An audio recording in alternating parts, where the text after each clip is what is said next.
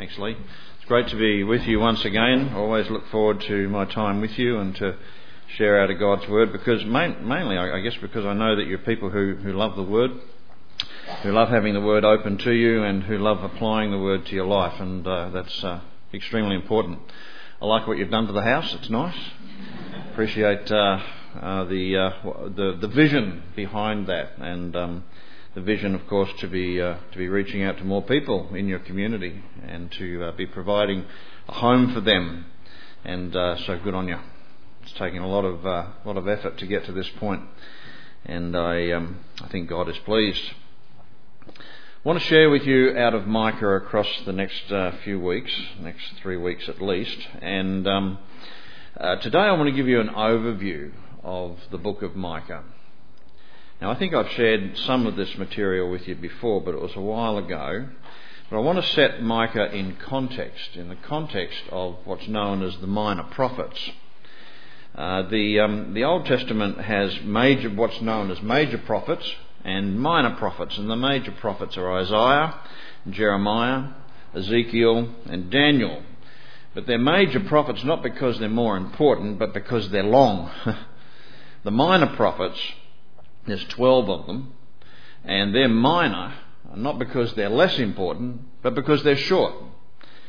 They're certainly very significant, and they deal with significant issues for us today. In fact, when you read the prophets, major or minor, it's like you're opening the newspaper and reading things that are definitely for today. And somebody once said that he doesn't like calling them the minor prophets because it makes it sound like they're less important, so he would call them the shorter in length but no less significant prophets. But you can see why that never actually caught on, so we continue to call it the minor prophets.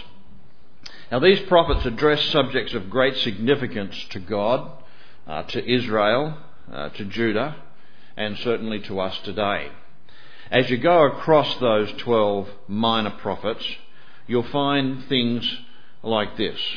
The issues that are being addressed are sinfulness and its results. Now, sinfulness is just all about the problem of choosing to live wrongly, the problem of choosing to live in a way that is perhaps self-centred and certainly not thinking of others, choosing to live in ways that are not conducive to the well-being that God so desires, the shalom of the person, of the individual and of society.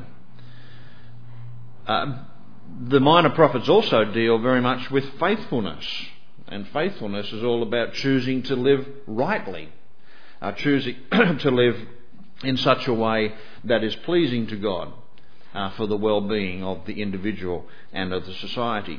And the prophets deal with faithfulness and its results. That's a dominant theme.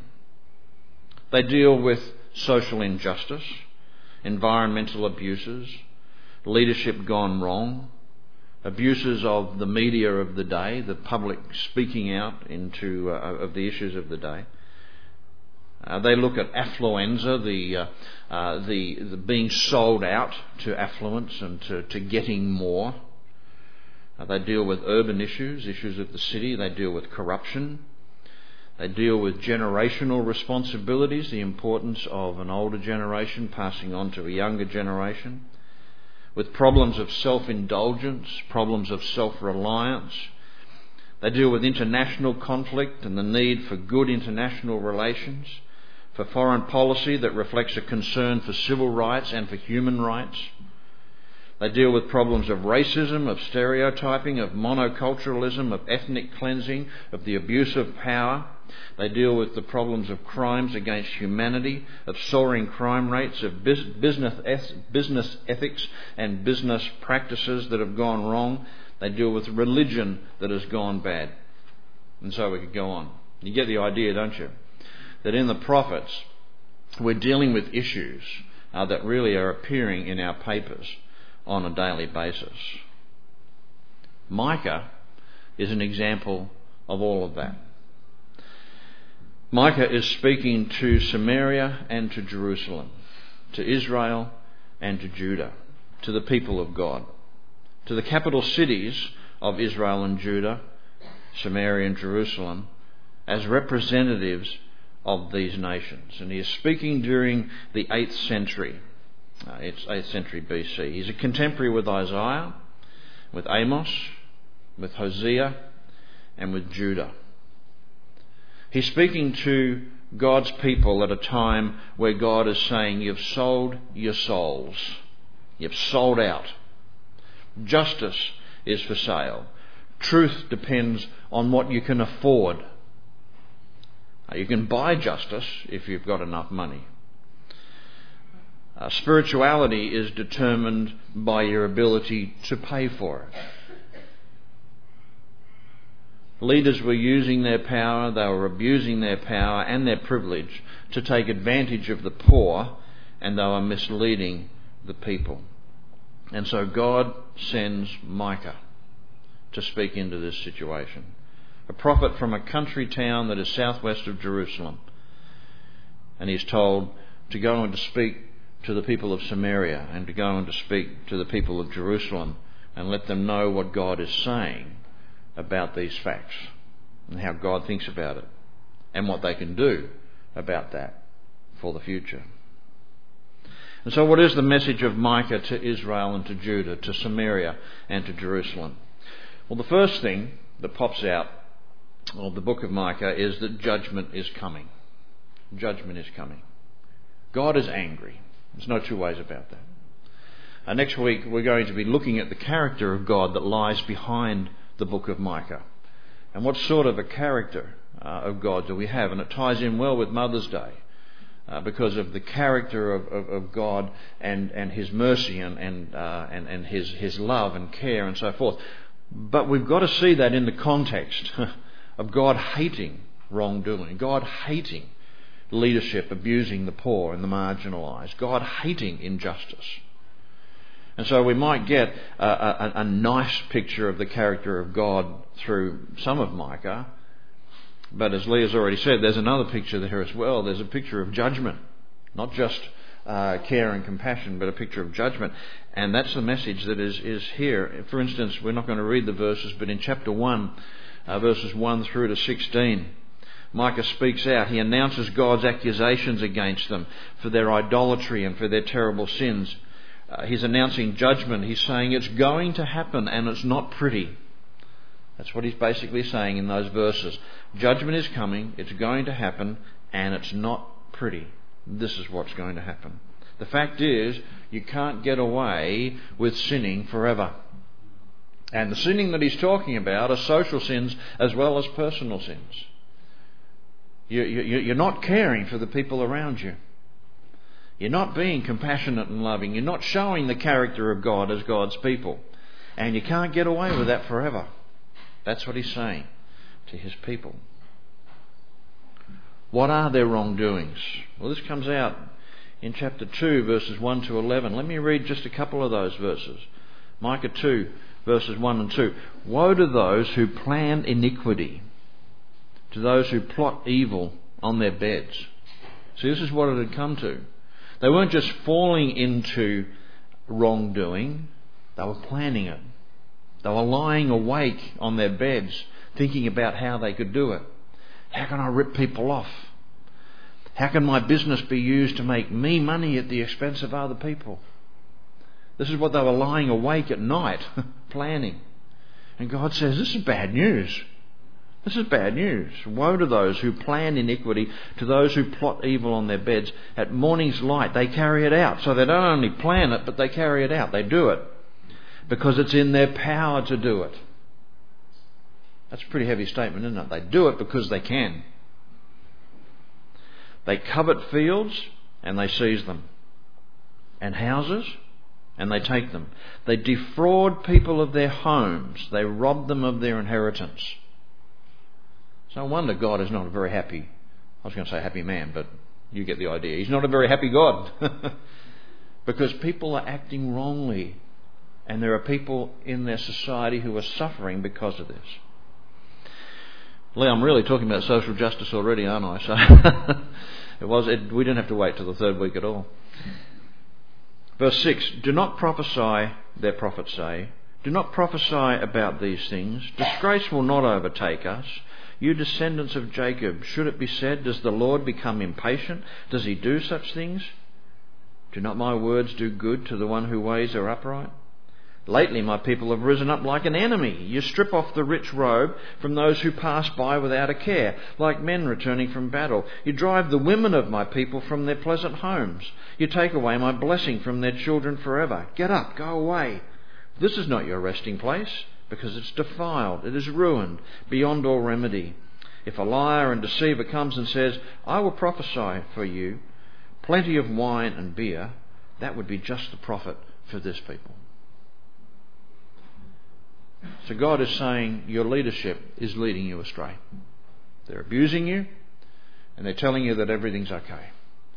I've got to tell you something, it's not. So you can see in these verses and many other verses which we haven't taken the time to read, some of the things that God hates and has to judge amongst his people. The abuse of power, including improper acquisition of property, and abusing the most vulnerable people, the children and the women in their society. Leadership that's gone bad by knowing what is right but choosing to do what is wrong, and who will put on a show for anyone who pays them. These leadership hate justice, they twist the truth and they accept bribes. Why is this happening? Well, that's the question that God is asking. Chapter 6, verses 1 to 5. Let me read just verses 3 and 4 of that. My people, what have I done to you? How have I burdened you? Answer me. I brought you up out of Egypt and redeemed you from the land of slavery. I sent Moses to lead you. Also Aaron and Miriam. And God goes on and reminds them of some of the history of their own nations. And he says, what have I done? Where did I go wrong? What happened that my people should be like this? God wants to know where he went wrong and in nurturing and protecting his people. He wants to talk it over with them. He calls creation as his witnesses in some of the verses that we haven't read. He calls creation as his witnesses and presents his case, a history lesson, asking them to remember what I've done and how come this is happening amongst my people. God is so good toward his people and open to talking things through, but he has some very good arguments and some very big guns as his witnesses. He calls out to the heavens. He calls out to the creation to witness for him, to defend what he is saying in asking the question, what happened? Why is this going on? So there is a message of judgment. There is a message of bewilderment in God, saying, why? Where did we go wrong? But there's also a message of hope. The promise of restoration runs through the book of Micah as well. In chapter 2, for instance, 12 to 13, he promises a different future of togetherness and belonging. These are the things he longs for in his nation. That there might be togetherness and belonging under loving authority that doesn't lead them astray. He is a God of hope, and he is a God of restoration as well as a God of judgment. What will that restoration look like? Well, just a couple of verses. Micah chapter 4, verses 1 to 5. In the last days, the mountain of the Lord's temple will be established as the highest of the mountains. It will be exalted above the hills, and peoples will stream to it. This is a continuing theme through the prophets. One of the reasons why God is so upset that his people are not living rightly is that they're no longer a beacon to the Gentiles, a beacon to the other nations of what a great God is. God is a very inclusive God, and he wants people to stream in from all over, from all the nations. And he's saying here that once again my city will be exalted above the hills and peoples will stream to it. The idea of finding out who is your God, what is he like. Many nations will come and say, come, let us go to the mountain of the Lord, to the temple of the God of Jacob. He will teach us his ways so that we may walk in his paths. The law will go out from Zion, the word of the Lord from Jerusalem. He will judge between many peoples and will settle disputes for strong nations far and wide. You see, God is seen in the future, in this restoration, to be the God of other nations, to be the God who is settling disputes in other nations, a God of justice, a God who is involved with the peoples of the world. And so it goes on. This is the type of restoration that God is talking about. It's about a spirituality that is visible and attractive. And it's about God's teaching that is given and heard and obeyed. International conflict and tension. Well, there's resolution and there's peace because of God's involvement. People are content with what they have because God is involved in their lives. This is what restoration will look like. The question is, well, how will that come about? God's describing a problem that we got here. It's almost like strategic planning, isn't it? God's saying there's a problem that we got here, and this is where it's going to be. But how are we going to get there? How are we going to get from the injustices that are being carried on now to a time of restoration? Well, throughout the book of Micah, Micah talks about commitment to always follow God. My people have to restore their commitment to always follow God, no matter what. This is the call, this is the commitment that God's people, whether it be Judah or Israel or the church today in the city, this is the commitment that we need to make to get things going. If we're going to have national change, if we're going to have change in our world around us, we have to be the people of God who are committed, no matter what, to doing what is right, to justice, to living for the well-being, for the shalom of the city. I've shared that with you many times over the years. And this is the calling that we have. Good leadership is one of the keys to this. Throughout Micah we see the importance of the rising up, the raising up of good leadership. Jesus, the coming of Jesus is predicted in chapter 5 verse 2. And he's seen as the good leader, the perfect leader. The one who will take care of the people. The one who has a good reputation, not just here but extended to other nations. The one who has a commitment to peace. That all comes up in chapter 5 verses 4 and 5. So how are we to live as God's people? With God's knowledge of the injustice and the judgment that is necessary, but with the longing for a better world. How do we live? Well, we've got to live to please God.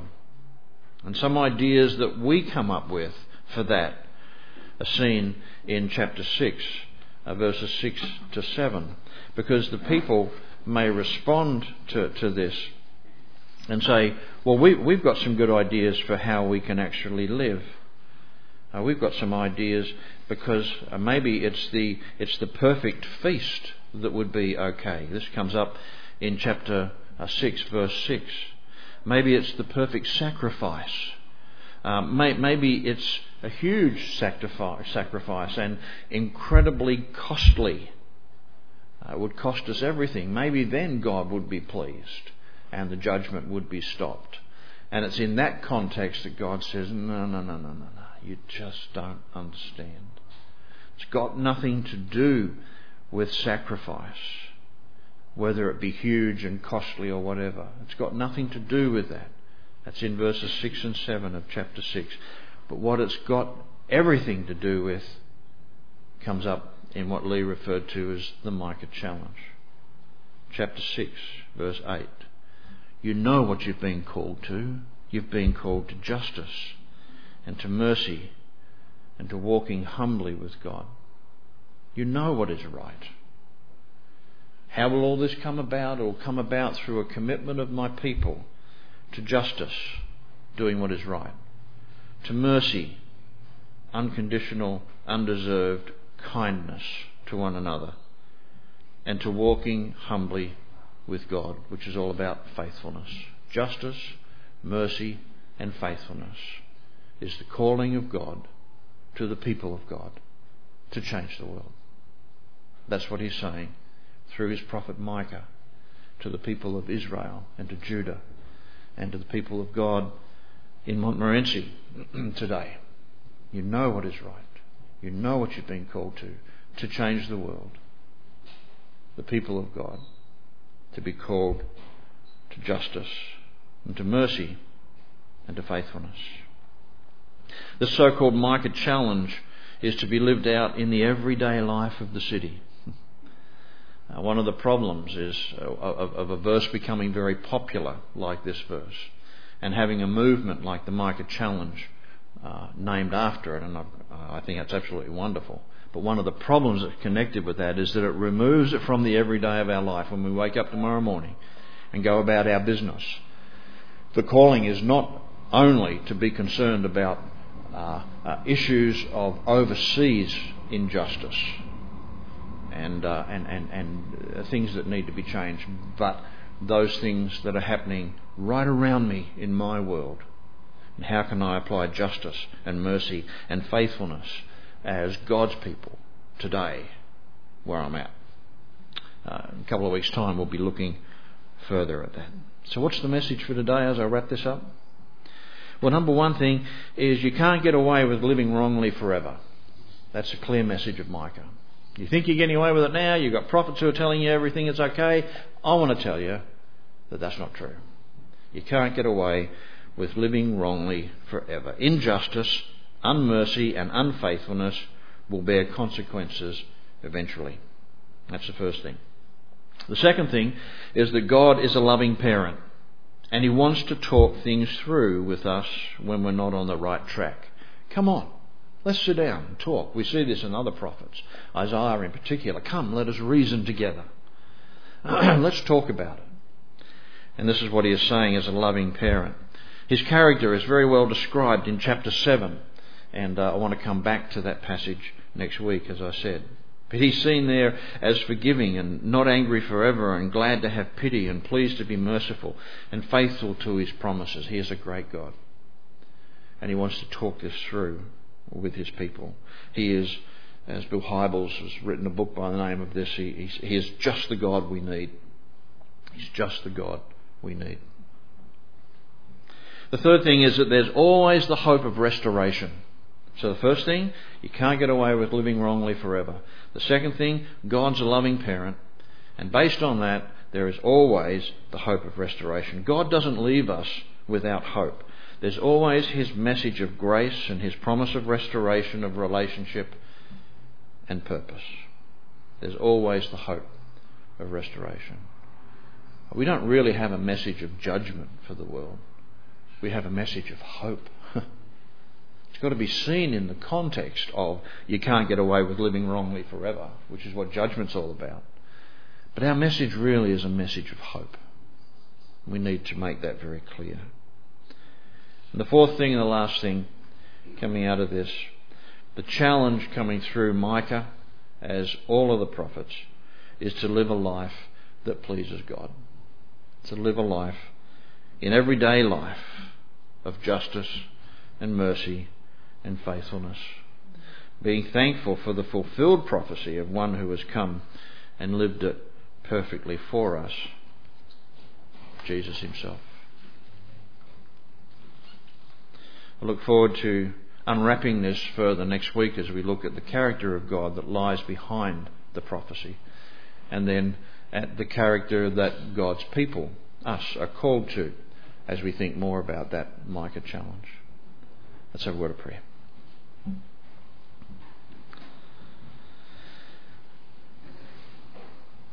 Father God, we thank You for the message of Micah. We thank You for the fact that it's pretty clear, really, that You're a God who hates injustice and who loves justice and who loves mercy and faithfulness. When we sit down and we think about that, we realise that that's exactly what we love too, but we also find it hard at times to live it. And so I pray for all of us gathered here today that this might be a week where we're at least mindful of the need to live that way. And then please help us to do it. Instead of being like those people who lie awake on their beds at night time thinking about how they can benefit themselves and then they act on it, may we be the people who live quite contrary lives to that, who live this week thinking about how we can be good expressions of Your character in the world, and then to do it. In Jesus' name I pray. Amen.